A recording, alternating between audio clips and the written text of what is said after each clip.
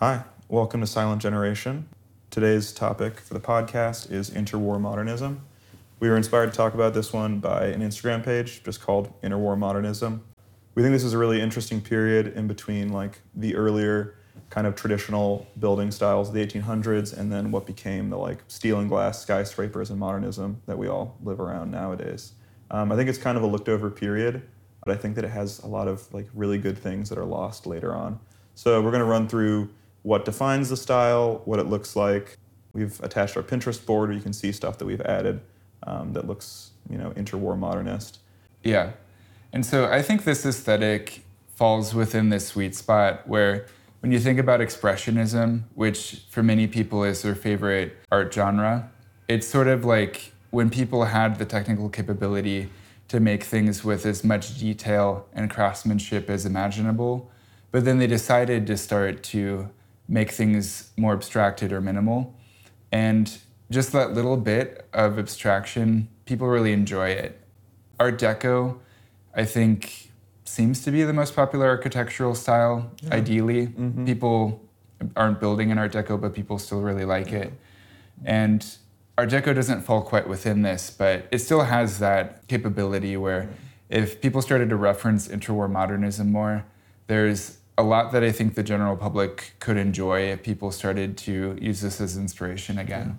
They do this poll of like the most beloved buildings in America, and the Empire State Building is always at the top of it. I think that's because it has like three things. It has like Americanness, it has height, and it has Art Deco, is I think what makes people love it so much. Yeah, it's a very beloved thing. But in terms of people not building Art Deco stuff nowadays, being from Las Vegas, there's this performing arts center that they built back in the mid-2010s. They started in the early 2010s. But it's very Art Deco. And I wrote this all into like, in the 2010s, there was kind of an Art Deco revival. I think either because of the Great Gatsby, Baz Luhrmann movie, or just the cultural forces around it. But like, there were speakeasies and people were building Art Deco revival stuff. But yeah, so architectural stuff before interwar modernism would be Art Nouveau. So this was in the 1880s and 90s. This was very ornamental. It was very free-flowing, inspired by organic forms and flowers. What's interesting about all these periods is they are all after like what you could call the start of the Industrial Revolution. And this kind of makes sense that like as things were industrializing, we were becoming more detached from nature and pastoral, provincial, agricultural forms of living. We'd start to kind of want that more and try and like look at ways to bring that into the modern world. Art Nouveau was really inspired by like flatness and abstraction from like Japanese woodblock prints that were finding their way to the West. And it was, I guess, centered in Brussels, of all places. I think of it as being more so like a Spanish style, because I've seen a lot of really good Art Nouveau in like Barcelona and Madrid, or just through pictures. I've never been to either place. Yeah.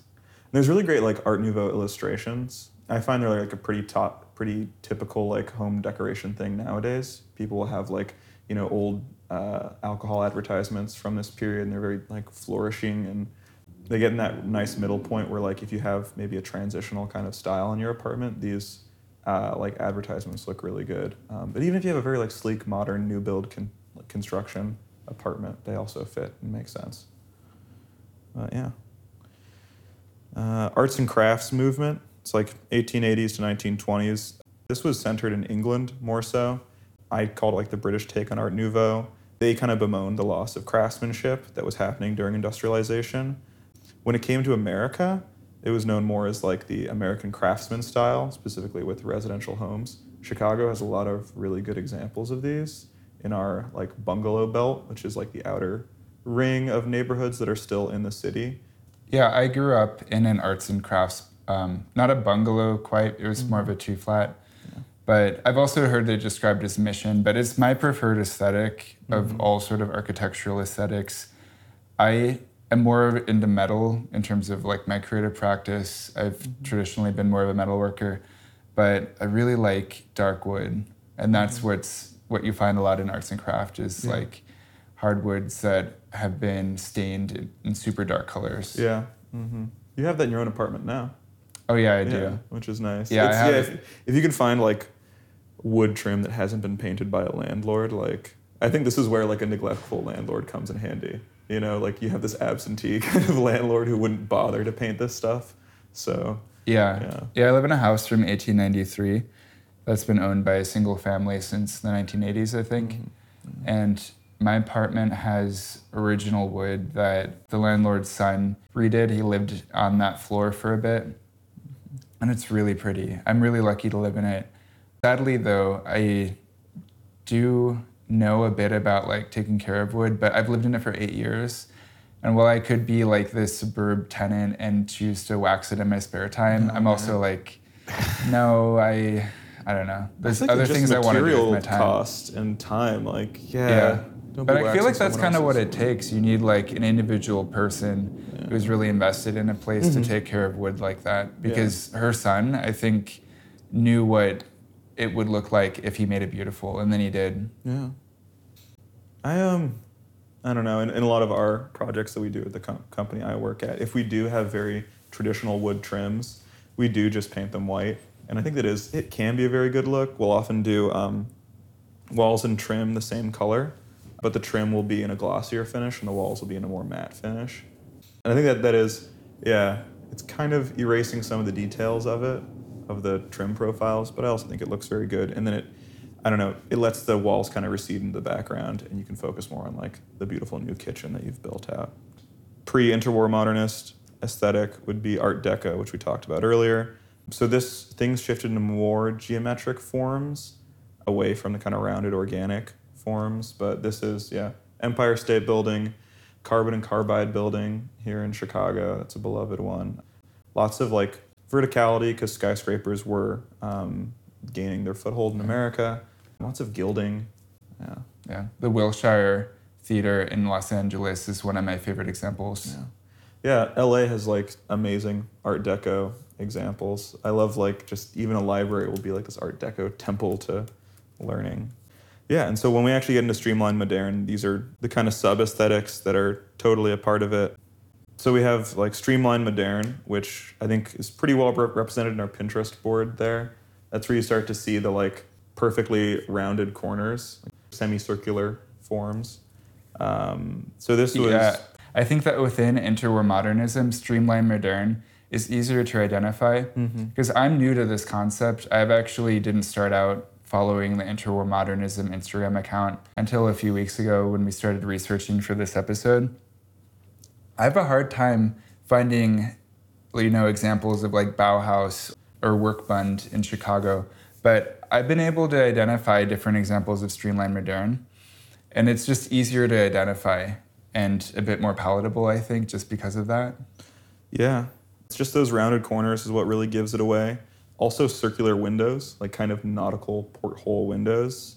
Basically, this was kind of a feedback loop between architecture and industrial design because the streamline comes from like literally streamlining like airflow, basically. The trains and cars of this time were like taking this aesthetic from the very functional idea that you should minimize your drag coefficient of wind passing over what you're building.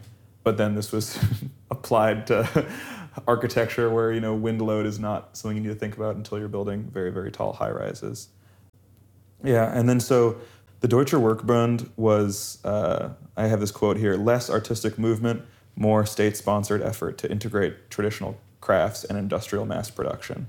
So this was like this was founded in 1907 by the German government of kind of what we touched on earlier with the British arts and crafts thing of like how do we save our country's strong like industrial craftsmanship heritage and then like how do we keep up in that way. So people who had worked in this Deutscher Werkbund space with like builders or artisans in this kind of all clumped together and formed an actual formalized school, which was called the Bauhaus. It was an art school, and they would actually build houses, but they had a very strong like program of ceramics and textiles and furniture.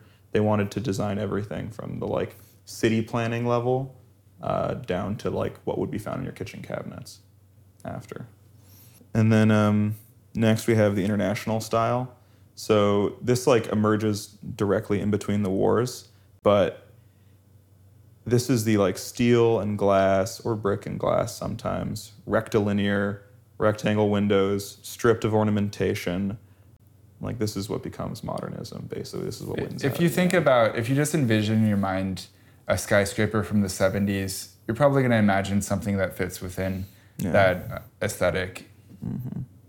So you just went through all the aesthetics within Interwar Modernism. I personally think that the two most prominent are Streamline Moderne and the International Style.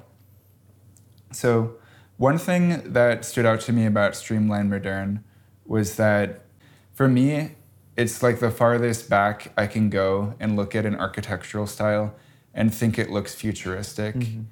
So when I think about like aesthetics of the future, it's actually kind of a boring aesthetic just because across media, it's like in many different stories that people tell through movies and TV, it'll be like something in sci-fi where they're just exploring like one concept, like, oh, what if people had microchips in their heads, or what if there was a pandemic? But then they'll just be like futuristic aesthetics, and that's like passed off as being something that's revolutionary when aesthetically we're all used to it. Mm-hmm. But I think that part of the reason why Streamline Moderne looks futuristic still is because of its use of chrome, which has been associated with the future for quite a long time. You saw a picture that I included in a slide deck on futurism about, where I included a picture of the episode of SpongeBob where everything was chrome. Yeah, it's just, we like the shininess and like sterility of chrome is just very tied up with like, this is what the future looks like.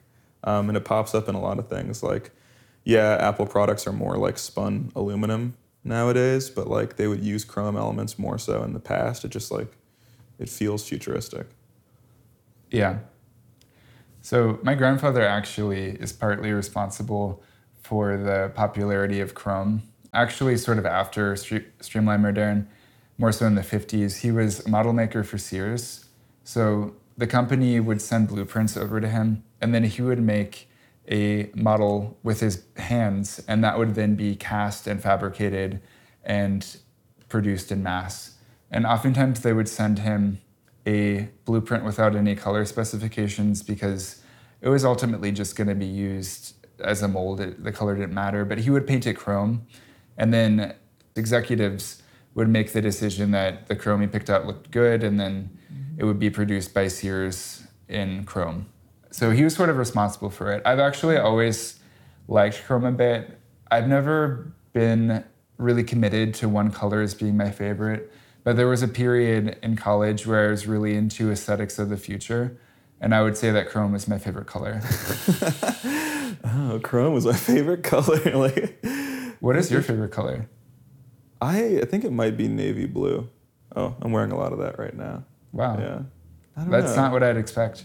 Yeah, no. I think it's a good color. I don't know. Maybe it's like I use it too much in things. I will like often be putting together an outfit and I'll realize, oh, no, that's too much navy blue. Something here has to be like olive.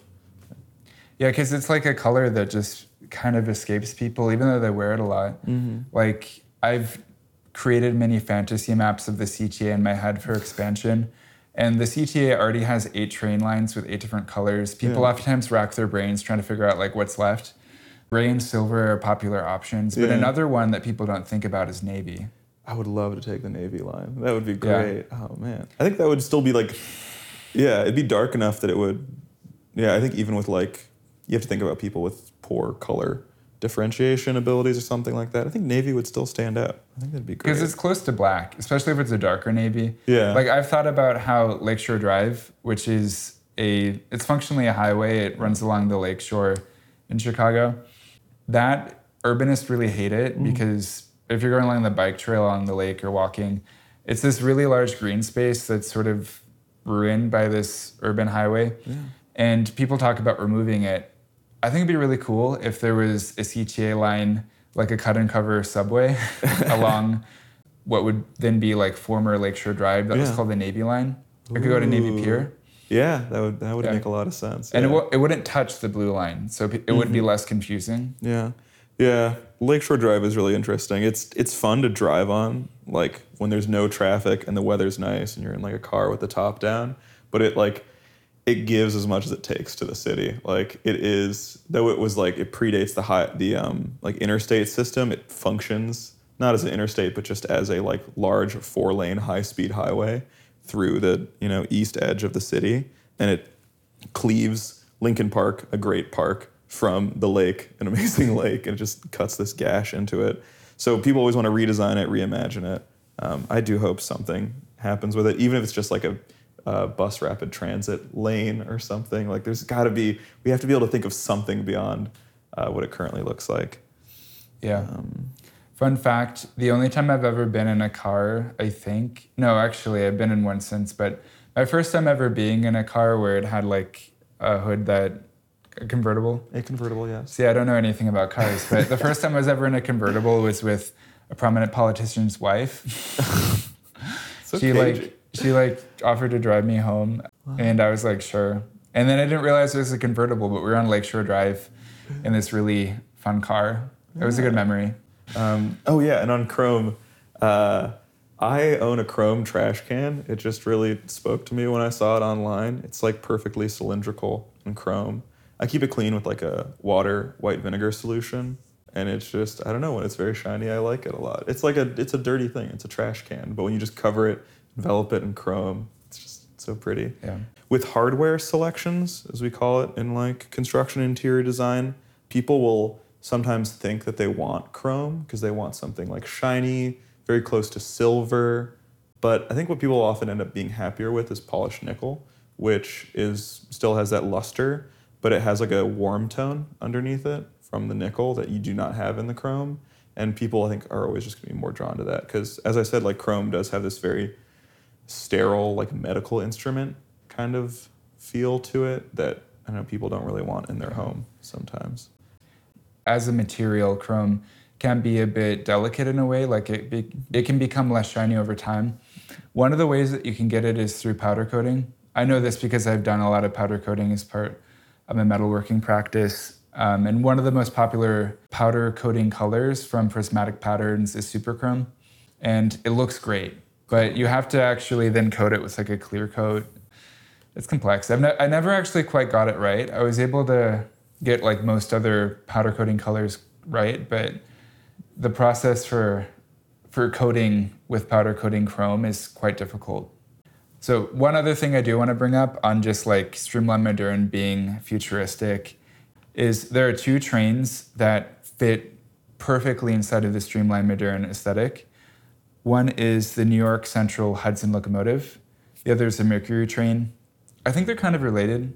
They're like from the same company or something, but they both look so cool. Like These are on our Pinterest board, but they have this like single headlight, and I don't know. It looks like something you'd see from who's the director of Pan's Labyrinth? Guillermo del Toro. I don't know. Something I feel like he'd like those trains.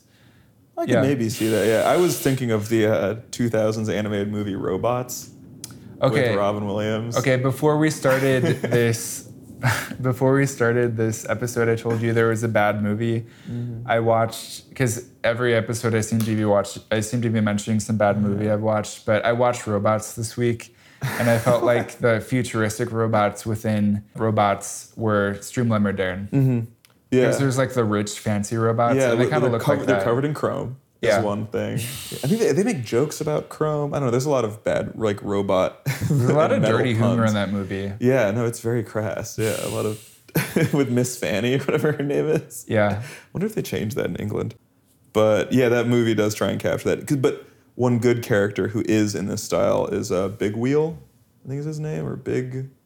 How do you remember these names? I had the game as a child. I don't know. Yeah. Are you talking about like the owner of the factory? Yeah. The owner, the reclusive owner. Yeah. I forget who voices him. Yeah. But yeah, I just can't seem to watch any movies of any merit. But I'm not even a film nerd, but yeah, man, these are fucking trash. Yeah, but okay, so these two trains, the Mercury and the New York Central Hudson, I forget which of the two, but Elon Musk shared one of them on Twitter, and he's famously anti-transit. Yeah. You know, he owns a private automobile company. He has everything to gain from U.S. public transit being underfunded and not easy to use. But he shared one of these trains, which is the only time I can think of that he's ever been pro-train, on his like Twitter, or now X, but he shared it on Twitter. It was just in like a plural way where he just was in his like boyish aesthetic where he just likes things that look futuristic. Mm-hmm. But yeah, that does say something though about Streamline Moderne, that Elon Musk, whose whole aesthetic is just trying to be futuristic, still found these trains to be new and exciting 100 years after they were built. Yeah. Mm-hmm. And you do have to give the Tesla credit for it. It does have one of the lowest drag coefficients of like cars you could buy today, despite not being like a super svelte sports car. A lot of that comes from the fact that it has a flat bottom to it, so that really reduces like drag basically because it just has a battery down there. But that's kind of true of any electrical car. But yeah. Interwar Modernist interiors. This, I think, I really draw a lot of inspiration from. I've been more of like I think in my personal furniture purchasing, it's been a lot of like strict mid-century modern, Scandinavian, Mad Men kind of period of stuff, post-war. But a really great interior designer of this period, who we've included a lot of the photos of this on the Pinterest, you can also just look him up, is Jean-Michel Frank. So he was a French-Jewish interior designer. What's cool about him is that he didn't like come from this German tradition of Bauhaus. He didn't really come from any architectural tradition. He was a pure furniture and interior designer.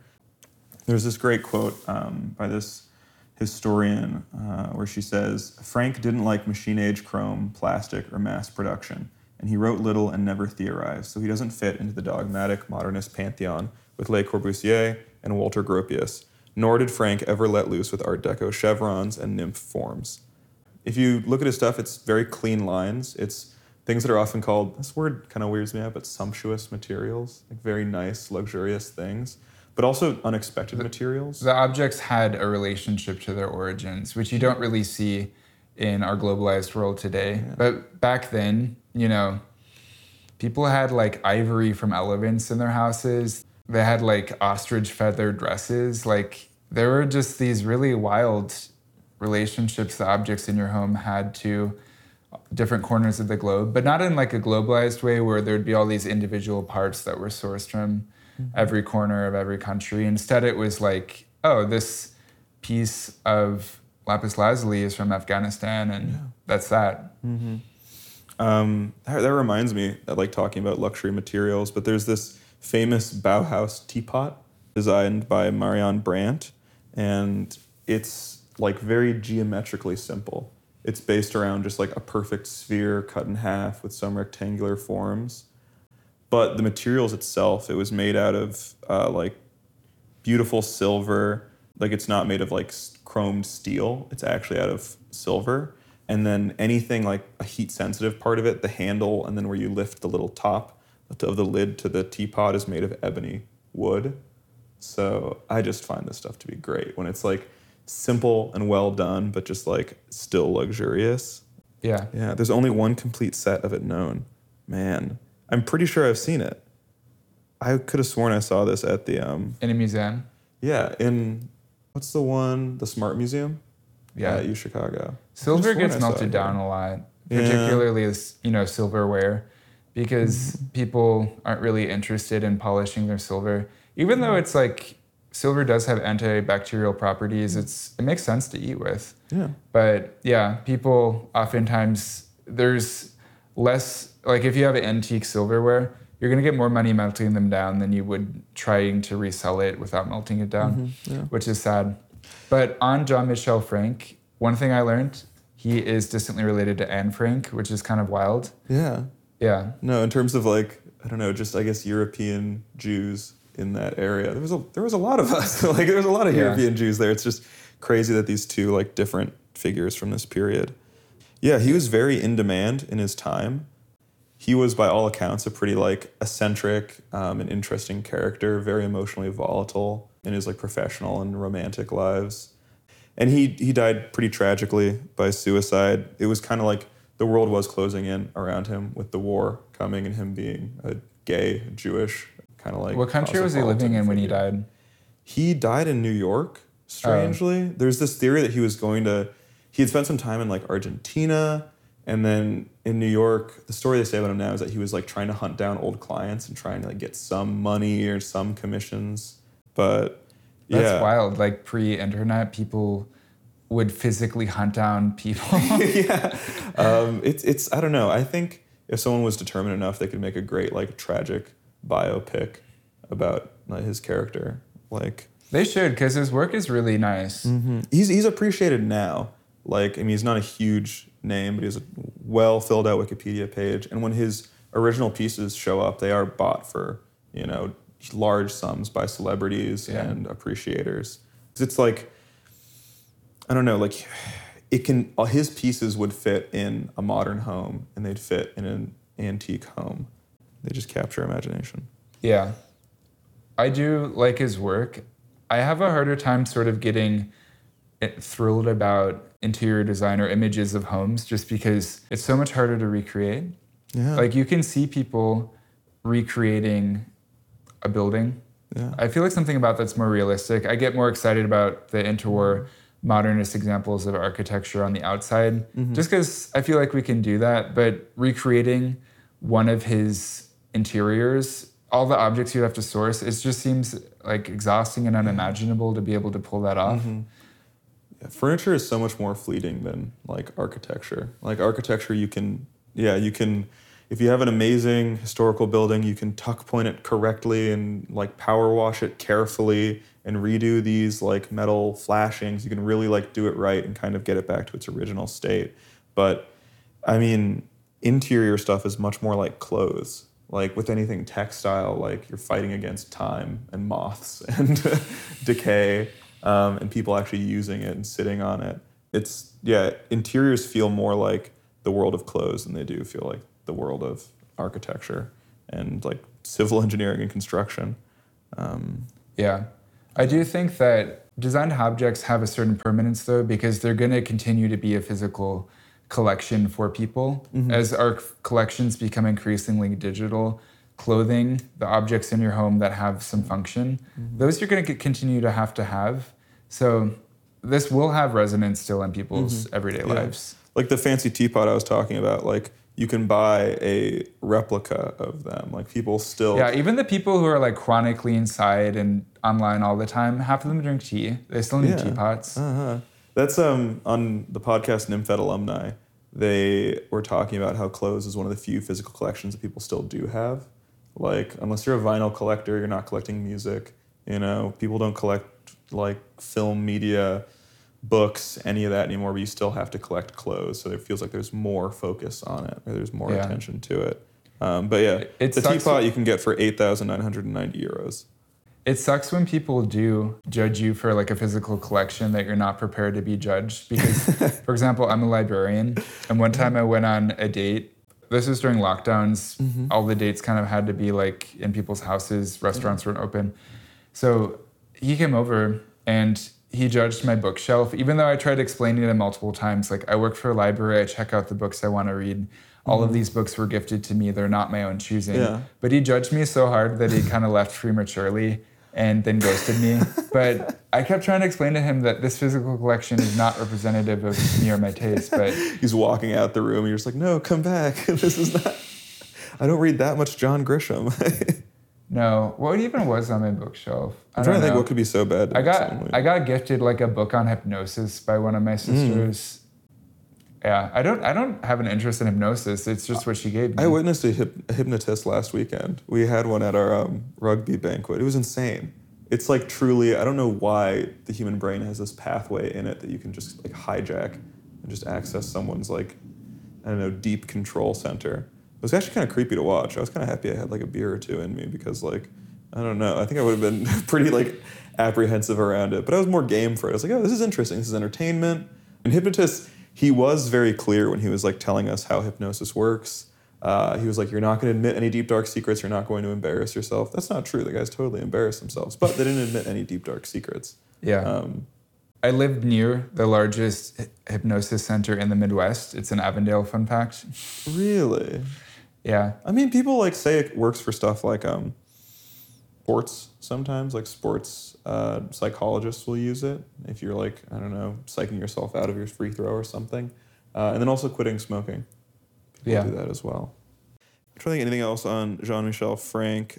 An interior that definitely looks like one of his interiors and kind of kicked off my whole interest in this period is one of the Thorn miniature rooms. So these are like dollhouse-esque reconstructions of interiors from different points in history, and these are all in the basement of the Art Institute of Chicago.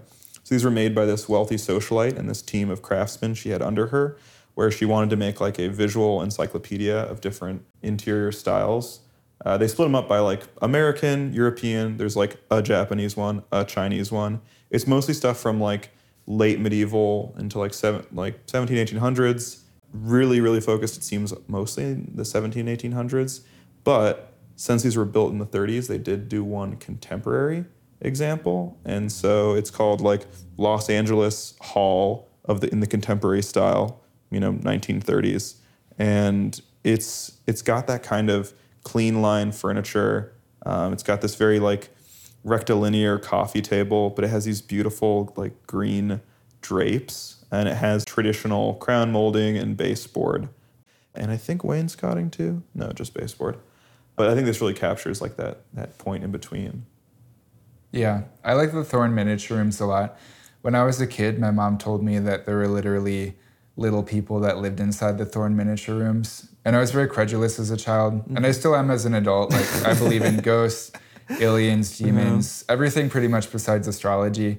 But I went through the Thorn miniature rooms thinking I would see like little people, little borrowers, like behind the corners and stuff. Yeah, and this is it's like holiday times right now that when we're recording this. It actually is Hanukkah right now too. Happy Hanukkah to our listeners. Yeah, there's a menorah behind me. There is. But during the holiday season, they dress up a few of the Thorn miniature rooms in like Christmas stuff, and it's really cute. But this is the one room that they put a little menorah in, and it's a really beautiful not terracotta, it's just a ceramic menorah by the ceramicist Otto Natzler, who was of this era. But I tried to find more about this menorah because it's just very pretty. It's in a museum, I believe, in New York, but then they have this tiny little like replica of it. It's really crazy. I don't know if it was made back in the original run of the Thorn miniature rooms or if this is like a recent recreation, because I am sure that it does take a lot of work, just like architectural restoration for large projects. I imagine there is a team at the Art Institute who has to maintain and clean and service the miniature rooms, which must be really interesting. Oh, that's a very nice menorah. Yeah, isn't it pretty? Wait, is it the little one or the larger one it's modeled after? That's the big one. That's the big one? That's the real one, yeah. Oh. No. Pretty cool, though. Interesting. Yeah. Do you have a menorah at your house? So I do own a menorah. I think they're really interesting because you can go a lot of ways with it. You can go very traditional. Very traditional is like 4 candles on each side, and then the servant candle, or the shamash, as it's called. Why do they call it the servant candle? Because it lights the other candles. Oh. And that's something they always kind of explained to us as a kid. Like, it is the leader and the servant, which I think is interesting. Mine is very simple and brass. I don't think they should be too nice because they're always going to get covered in wax anyway.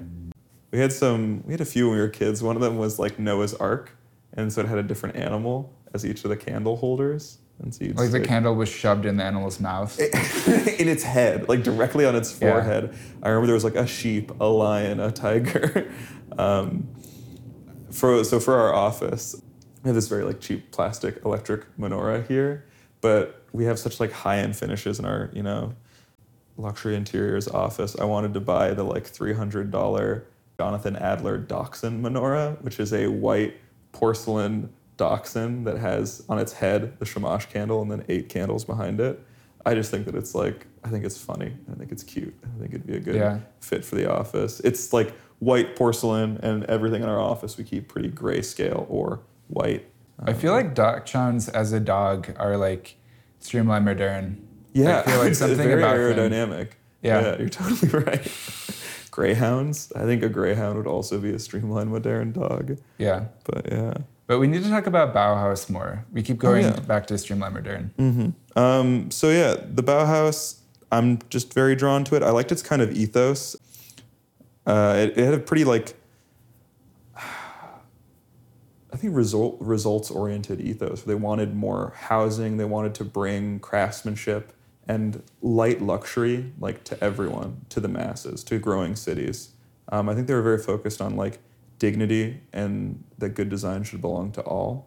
So I like that. The arts and crafts movement was like that a little bit. William Morris, the founder of the arts and crafts movement, had like socialist ideas where he thought that every living person deserved beauty in their homes. Yeah, and so Chicago is like a cool city for Bauhaus stuff because we got two great emigres from this movement. Ludwig Mies van der Rohe, the architect, who wasn't Jewish or anything and actually was from pretty good means. So he didn't have to, flee Germany immediately when the Nazis started to rise power, but he saw the writing on the wall and came to Chicago. So he started to run the architecture program at IIT, or Illinois Tech, Illinois Institute of Technology. So he was given, this was a very small school. At the time, it was just the Armour Institute of Technology. It was like 2 buildings.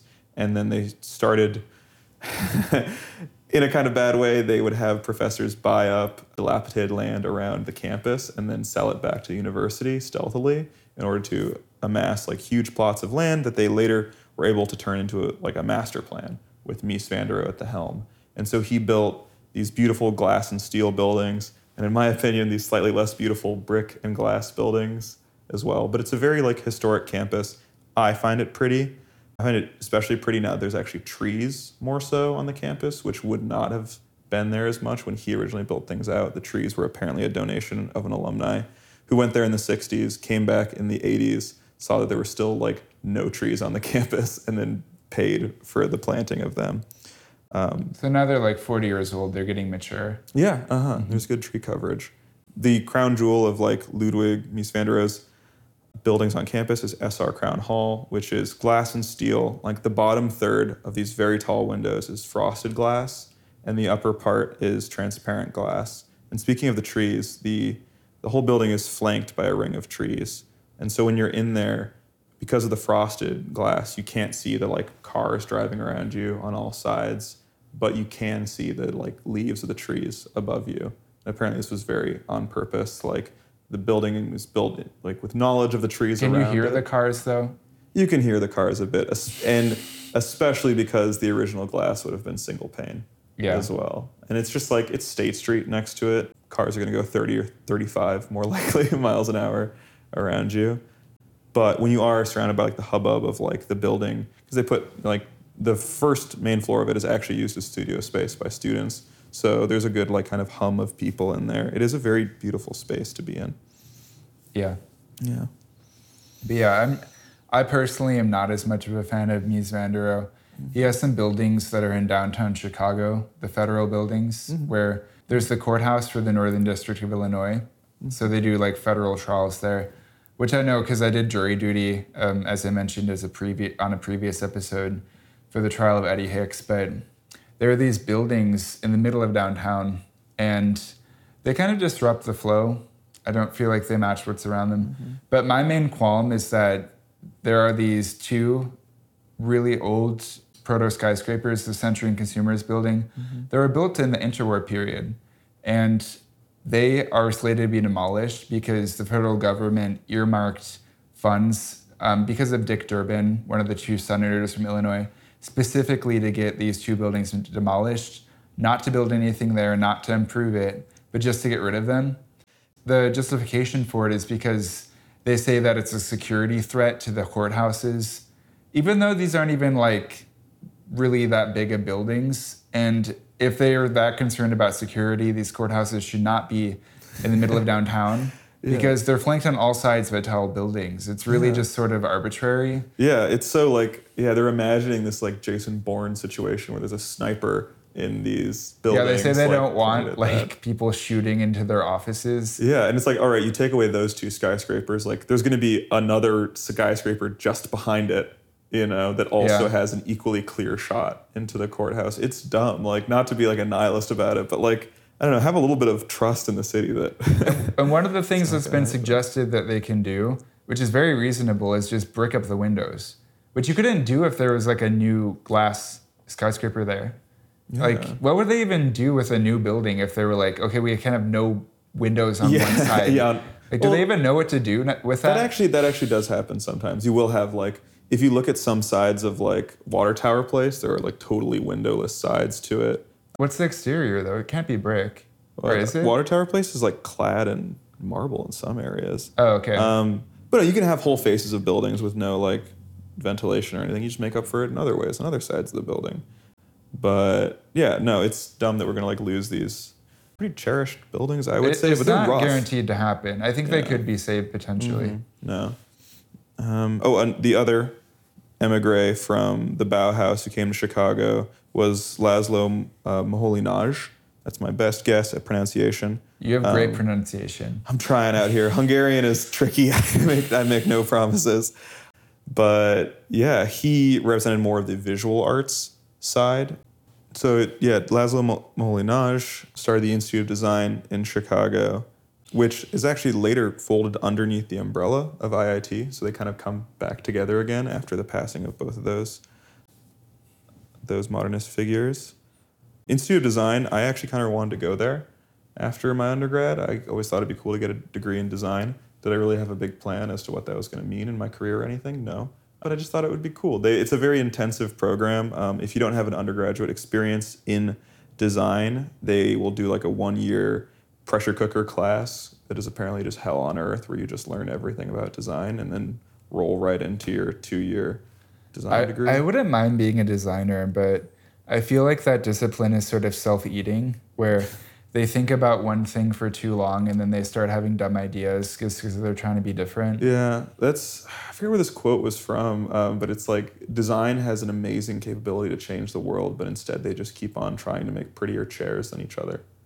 Yeah. And I think there is just like a design navel gazing, where design is supposed to be about like choosing the right questions to solve problems, like really thinking outside the box, taking a step back, looking holistically at things and determining the best, efficient yet beautiful solutions. But there's times that just doesn't happen. You just get complete. Like, I always love to read the online magazine Dezeen, Dezeen, and it's like interesting architecture getting built, and then short interviews with architects and designers, like, interesting furniture collections.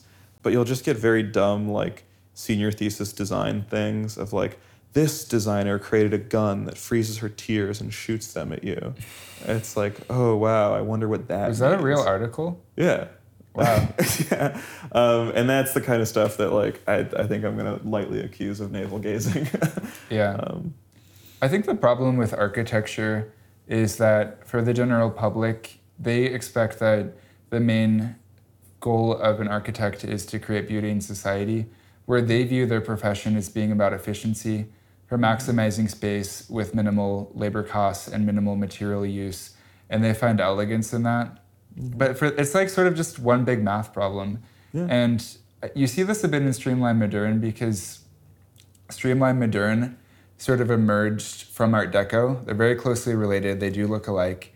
But Streamline Moderne was sort of in response to the Great Depression and financial difficulties, like labor costs sort of getting a bit higher, but then also material costs getting lower due to manufacturing. Materials, yeah. Like glass blocks had been around a very long time before Streamline Moderne, several decades, but they became popular in this time period because they became a lot cheaper. Yeah. Mm-hmm. Yeah, and glass blocks like solve a lot of problems. They're very insulating. They're strong. They're cheap. They don't require specialized labor to install. And also the fact that they're often bigger than like regular bricks means that it's all overall going to be easier and cheaper for that labor to install. The predecessor to glass blocks actually was like plate glass. So this is what they came up with, where they just wanted those same kind of characteristics of, they wanted to let light through, but still have privacy and insulation. You can see little bits of them. There was some blog I saw of someone who would try to track down remaining plate glass in Chicago. It was typically like 4 inches by 4 inches, and it was cast like in a glass foundry.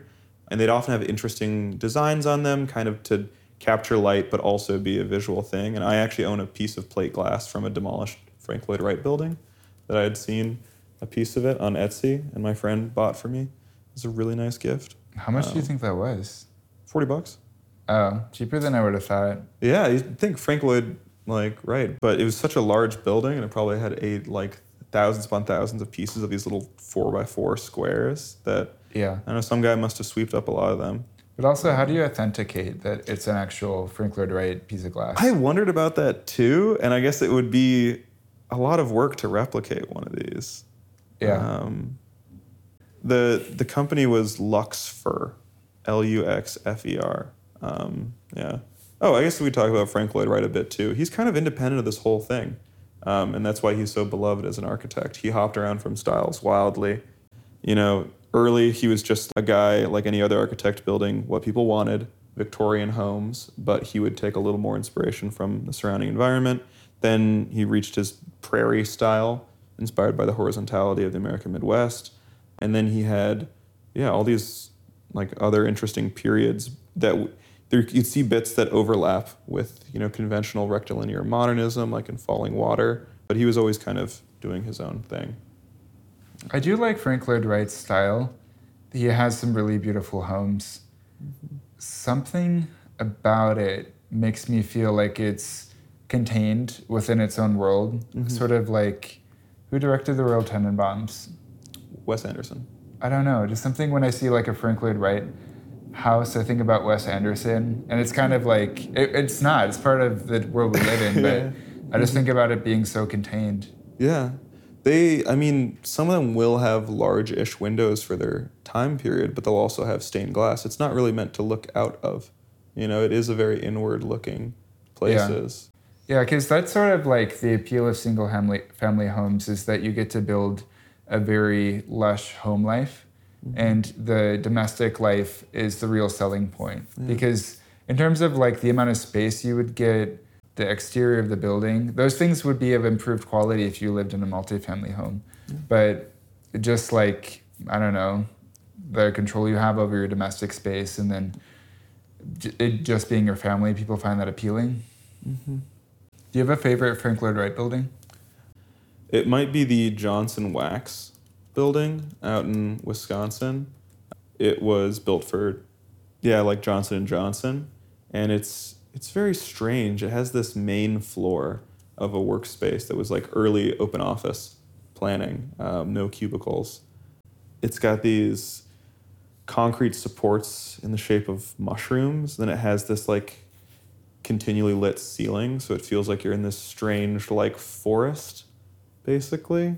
I also love the Ennis House in Michigan, which was, or outside Detroit, I believe, which was done in this very like, he would make these precast concrete blocks that had a pattern on them, and he would just stack those. And I find that house very beautiful. It's kind of when he was drawing inspiration from Aztec forms as well. Yeah. My favorite one is, I think, pronounced the... I said the wrong name for the Ennis House. Ennis House is in LA. I'm thinking of a different house in Detroit. I think my favorite, I don't actually know how this is pronounced at all, the Taliesin West House. Taliesin, yeah. Taliesin. Mm-hmm. Wait, did you say that already? No, I didn't say Taliesin, no. Okay, sorry. But yeah, the Taliesin West House is in Arizona. I think I just like the color. It's like this very like... It's like a strong red, but it's like an earthy, like clay red, but that's used throughout the entire structure. Mm-hmm. And I just really like the color. And then also it does have some sort of like, I would say Native American inspired aesthetics. I don't know exactly, but I just like how it looks. I've never been a stan, so I haven't read into it too much, but aesthetically it's my favorite building of his. Yeah. Frank Lloyd Wright, he's like the Empire State Building in that way, where he also has the most like beloved buildings in America. And they do feel so like whole and American because they're inspired by the landscape. So the house I was thinking of when I said Ennis House was the Dorothy H. Turkle House, which is less known versus his other ones. It just has this like squareness to it, more so than that doesn't look like something he would design. Yeah, this was, I forget what his name for this period was. In the Brutalist. Usonian. He called it Usonian, which is such like a fun mid-century term. Yeah, when he was on this style, he was making a lot of small, single-story, single-family dwellings. I think it was part of his fascination with the industrial process, where he wanted to make like something approaching kind of prefab. But yeah, it's a beautiful building. It's been recently restored. I would love to go there someday. Yeah. Yeah, and then so this period of aesthetics is super wrapped up in the actual world events at the time. Like the Great Depression. Mm-hmm. Yeah, there's this term for the interwar period that I learned in AP European history called the Age of Anxiety. And I don't really see this used outside of like a history context, even though it is a good way to think about the interwar period because people were grappling with the horrors of the Great War. There were also all of these scientific discoveries in like particle physics and theoretical physics that were kind of freaking people out. Mm-hmm. People were turning to religion in higher numbers than we realize today. There was actually a bit of lapse in faith and then a return to it. Like C.S. Lewis is an example where he turned to Christianity and then wrote the Chronicles of Narnia. But yeah, this period, I think, wasn't, the best. It was good that people started to build and there was progress in society. There were new skyscrapers constructed, there were new subways constructed before World War II happened, but it was still very tentative. People kind of were aware that it was fragile and another world war could happen. Mm-hmm. Yeah.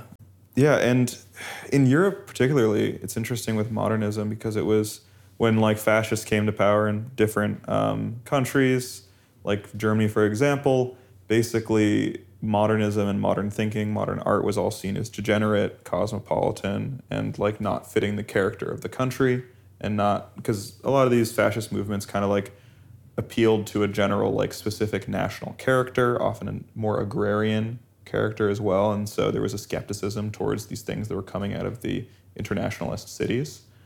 But eventually, like as you can see in like later Nazi design and like architecture, they started to take these modernist forms where they originally, like in their graphic style, they started off with the very like, they call it like the Nazi font, but it's like that Gothic style script font.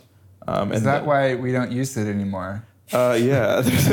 Listen to a podcast about that font. I forget the exact name of it, but yeah, but eventually the Nazis changed to more things looking more like Futura, for example. That's the font that used to be used in IKEA catalogs. Yeah. And then they changed. When I look at like a history of fonts, the sort of Gothic fonts are so pretty. Mm-hmm. I wish we would use those again. Yeah. Fraktur is the name of it.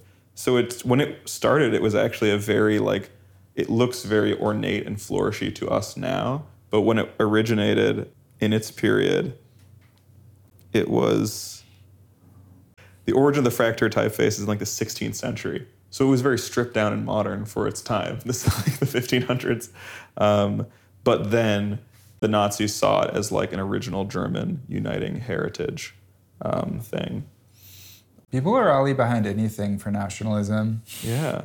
But no, like aesthetics is important to like building these kind of like nationalist movements. Like there's always like these fascist governments would often have like aesthetic edicts that they would pass down on what things should look like. I always talk about how like Jews are very overrepresented in modernist architecture as opposed to other like earlier forms or traditionalist architecture. And it's because like we tend to fare better in like, I don't know, the vanguard in pushing architecture forward as opposed to the looking backwards. Because when countries start to look backwards towards Greek columns and traditional forms, things then go badly for the Jews immediately after. Like it's like the earliest symbol. And so people made a big concern about this with Trump actually like had some declarations about the style of like federal courthouses and how things should be built. Because there pretty recently has been this example of a courthouse that was just done in the like neoclassical style. But in St. Louis, right? Yeah. Uh-huh. And so they held up that example as like, this is what things should be. We shouldn't have these like glass and steel modernist things. Like when people see a U.S. government building, they should see something in the style of what was built in Washington, D.C. originally. And it was saying that like this is what the people want. And their implication was that like there is this cabal of cosmopolitan like architects, who all have what they want. And this is opposed to what, the average American wants. Which kind of fits into the whole like kind of like I think Trumpian like. To be fair, I mean, have you ever seen the courthouse that Van der Rohe replaced? Yeah. The original courthouse of Chicago? It's really pretty. It is beautiful, yeah. Apparently it was like, people say it did have to go. Like it was not amazingly built. It was incredibly drafty. But no, I've actually seen a replica of that in Minecraft as well. Wow. I somehow stumbled upon this guy who has built like the most accurate Chicago replica in Minecraft. And so what he's done is he's done... The whole city. No, wouldn't that would be cool? That'd be too much work. He's done everything physically inside the loop. And when I say the loop, I mean the actual like loop of train tracks. Yeah. And so he's done everything inside of that. And then off to the side... Can you go inside the buildings? No. You can't go inside the buildings as cool as that would be. I forget what scale it's to as well.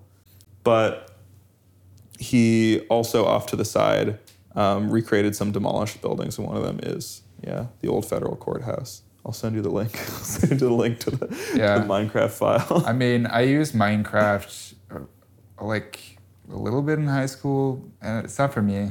Yeah. Do I want to admit this? I was into Minecraft pretty early, actually. I played it in like alpha and beta back then. It's wild what it's turned into. I don't know. I feel like an old man whenever I boot it up and they've like changed stuff. I don't know. Yeah. That is one IP that will never stop giving. It's the modern Lego. Like there's something in there that just like, for I think the like elementary school boy's mind just instantly grapples it, instantly gets it. Yeah. Oh, so one person we do need to talk about is Adolf Loos. So I became aware of Adolf Loos through the Cultural Tutor. The Cultural Tutor is one of those faceless right-wing Twitter accounts where he sort of rails against the decline of beauty in Western culture and credits minimalism for stripping down things to its bare essentials and everything being ugly now. And Adolf Loos is one of those people where if you look at his buildings from like 1922, you'll look at it and you'll think it's from the 60s. It looks sort of uncannily ahead of its time. But his buildings do definitely fit within Interwar Modernism because they'll have the simplicity of a modern building, but then the windows are just like what you'd see on any other standard 1920s square, building. no awnings, no like detailing. It's just crazy. He's like one of the earliest modernists, and it's so strange to see like if you just look at the images for him, it'll show his interiors, which look so stark and modern, and then you'll see the photos of him, and he's dressed. This is like him as a young man in the 1880s, so like he's in a tailcoat with like the vest and the stand collar. Like he makes like Ludwig van der Rohe makes Mies van der Rohe look like so young in comparison time wise. Yeah, I mean some of his buildings, if you showed them to me and said van der Rohe made them, I'd be like, I wouldn't question it in the slightest. Mm-hmm. It's nice that some of his interiors, some of them have been recreated. I guess one of his buildings in Pilsen, not the Chicago neighborhood, but the Czech city, they've redone. And it's, I'm loving these, like, they have like Turkish rugs, which I think are so great. And those are like considered a very traditional classic thing, but I think that they look great in like modern environments as well. Yeah. God, I really love his stuff, honestly. I mean, overall, within Interwar Modernism, I do like Straight-Line Moderne, kind of like Bauhaus. It's not really my cup of tea as much, but there's something about the little details in Loos' work that I really like. Because with designer clothing, the devil's oftentimes in the details. Yeah. There'll be like some random seam or some random zipper that's just so sleek. And his buildings kind of feel like that, where there's just like a little detail or two that you notice where you can tell it's not like anything you've seen before. Yeah. And it does look kind of nice. Mm-hmm. He uses a lot of burl wood. This is something that also showed up in Jean-Michel Frank's pieces, but it's a very like busy looking wood design, and that has come back recently. It had gone very out because it was a little grandma-y, basically, in its style. Something about it looks like tortoiseshell. Yeah, I think it gets used with traditional forms sometimes, but I think it really shines when it is in rectilinear forms. It just kind of lets it. If there's so much busyness in the pattern, I think you should counter it by doing simplicity in the form. Yeah, that it takes. Yeah. Do you have a favorite wood? Do I have a favorite wood? I do like teak. That's like the lightest wood. And it gets very wrapped into like Scandinavian modern stuff. But I think it's so clean and nice. I have a teak shirt that I've never shown you, but you'd really like. I'll pull up a picture sometime to show you, not right now. But I had to resand it, and then I had to apply teak oil on it. Ooh. Teak wood and teak oil are meant to be used together. Mm-hmm. And yeah, that was one of the most Overall, I try to be very minimal with all of my antiques. I'll maybe use Restore Finish, which can be used to cover up scratches. It's like a very thin lacquer that is considered by like antiques experts to be acceptable because it's a very minor change, but it like leaves the original finish and it just makes it look better. I'll use that. Usually I'll wax the wood. I won't do anything like sand it down, but I had to do it for that chair. Oh, wow. But yeah, teak oil works pretty well. The only thing I had to sort of do was like, it kind of had to be dried outside, but then you'd have to like, you'd have to worry about like stuff getting blown on it. It was, I don't have like a garage. I don't drive anyway. But yeah, working on that project was fun. No, that sounds so labor intensive, but I like that you do have a very like less is more thing with your restoration approach. Like that's a very conservative thing. Young people are dumb when it comes to like what they do with old furniture where they want to paint it. Mm-hmm. You're gonna find a dresser from the alley and paint it gray. That's not that's not how this works. You just destroyed all value. No one's gonna want it in the future. Oh, then someone will discover it and they will like use paint thinner to like remove the paint and then they'll like, rediscover it, I think. Yeah. And who knows, maybe even that layer of shitty paint is going to protect it from dings and scratches, and then it can be removed later by someone who's going to appreciate its true form better. Yeah, but the thing is, unless you have like a very high-end antique, otherwise like if you remove the finish, any value that maybe was there, like the $100 you maybe could have made is gone. Yeah, no, that is true. I don't know. I'm afraid to get into antiquing. I feel like I'll spend a lot of money and time on it. I just have like IKEA furniture right now because I'm very transitory. I'm just renting. But my dream is to, buy a condo in a pre-war, either like 3-flat, 6-flat, or ideally like an elevator high-rise building from the 20s. I could hook you up if you want to ever live in the Marina Towers. I know someone. That's the thing. Like, as much as I love, post-war, mid-century modernism, I don't know, Marina Towers. So to the listener, these are the corncob buildings designed by Bertrand Goldberg. And so they're very distinctive on the Chicago Riverwalk. And you are in a great location. And it is next to Tortoise Supper Club, one of my favorite restaurants. It's in this complex over there. But I don't know, those like piece of pie sliced rooms seem very hard to decorate. And I don't know, all electric appliances too. But that's probably better for you because gas ranges are killing us, I guess. I'd rather live with an electric stove. Yeah. My house being from 1893, I obviously have a gas stove. Fun fact, if I use 2 appliances at once, power goes off in half of my house. Yeah, that sounds like an old breaker box, yeah. And you probably have the old screw-in fuses. I've never had to flip the switch myself. The landlord will do that for me. Oh, yeah. But yeah, it sucks not having an electric stove. I do worry about the air quality. Mm-hmm. Yeah. Another thing I love about pre-war buildings is their locations. Mid-century high-rises in Chicago, I always say they give like the illusion of density, like because they're tall and they have lots of units, so that's density, right? But they're built on these huge pedestals that have like a multi-story garage inside them. Sometimes, luckily the garages will be underground, but sometimes they just build these big pedestals. And that just kind of kills the like ground floor experience when you walk out of your building. And these buildings are often so wide that like it feels like it takes forever just to walk around your building. I used to live at this mid-century high-rise in Hyde Park, and just like it felt like it took so long mentally to get from my unit just out and around my building, just to get clear of my building. I feel like it took like 10 minutes. I know it didn't, but yeah. Versus like pre-war buildings, you just walk out your front door and you're next to a bustling commercial stretch, hopefully, or something. Yeah, if you like live in a 50-story building and you have a dog, just the act of going in the elevator, getting down, it probably takes several minutes. Yeah, that's the thing about high-rise living. I was in a pre-war high-rise in Lakeview visiting a friend of a friend, and what was very interesting is they had like a little lobby as you walk in, but there was no doorman. So I came into this first initial lobby, which just has the mailboxes, and I was waiting there for a bit, and there was a security camera, and then like a maintenance man appeared out of a corner, and I was like, he came out from behind a hidden door, actually. It's like, hi, can I help you? And so I don't really like doormen is one thing. It's just like it's another person to say hi to. I feel like I have so much going on in my mind when I'm leaving the house. I don't really want to interact with anyone. until I get outside, and then I do want to interact with people. But I think that sounds like a very like 1920s rich person thing where they're like, ah, yes, the help should be, not seen at all, but if needed, they shall just appear out of the hidden panel somewhere. Yeah.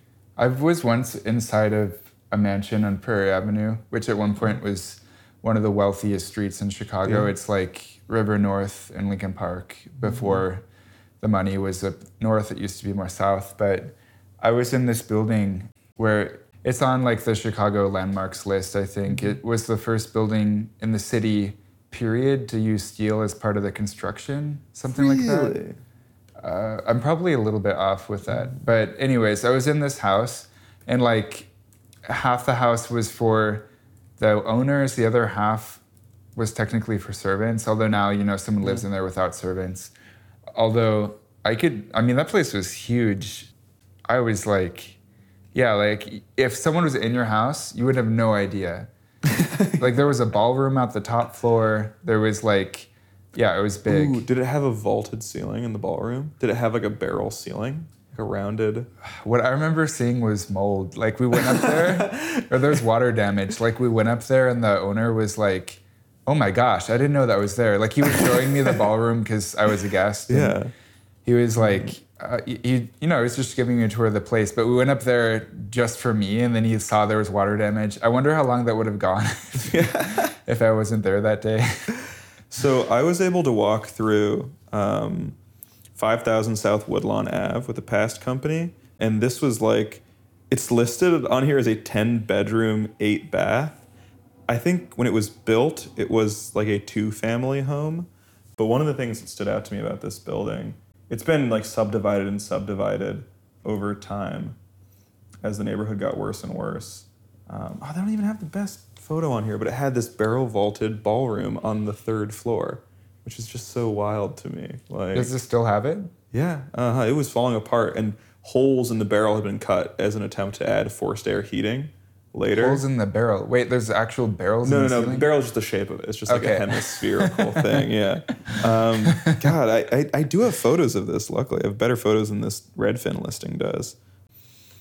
But, yeah, I think I like modernism, but I, of course, like bitch and moan about cars and car-centric stuff. So interwar modernism is where I get to have my cake and eat it too. Forward-thinking aesthetics, but also trains and like bustling streets.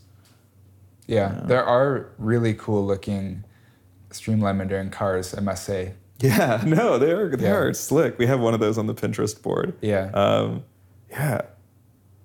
Yeah, so I think that this period, as we mentioned in the beginning, is in the sweet spot where there was technical capability to do anything, but there was more minimalism for a variety of factors, both aesthetic and economic.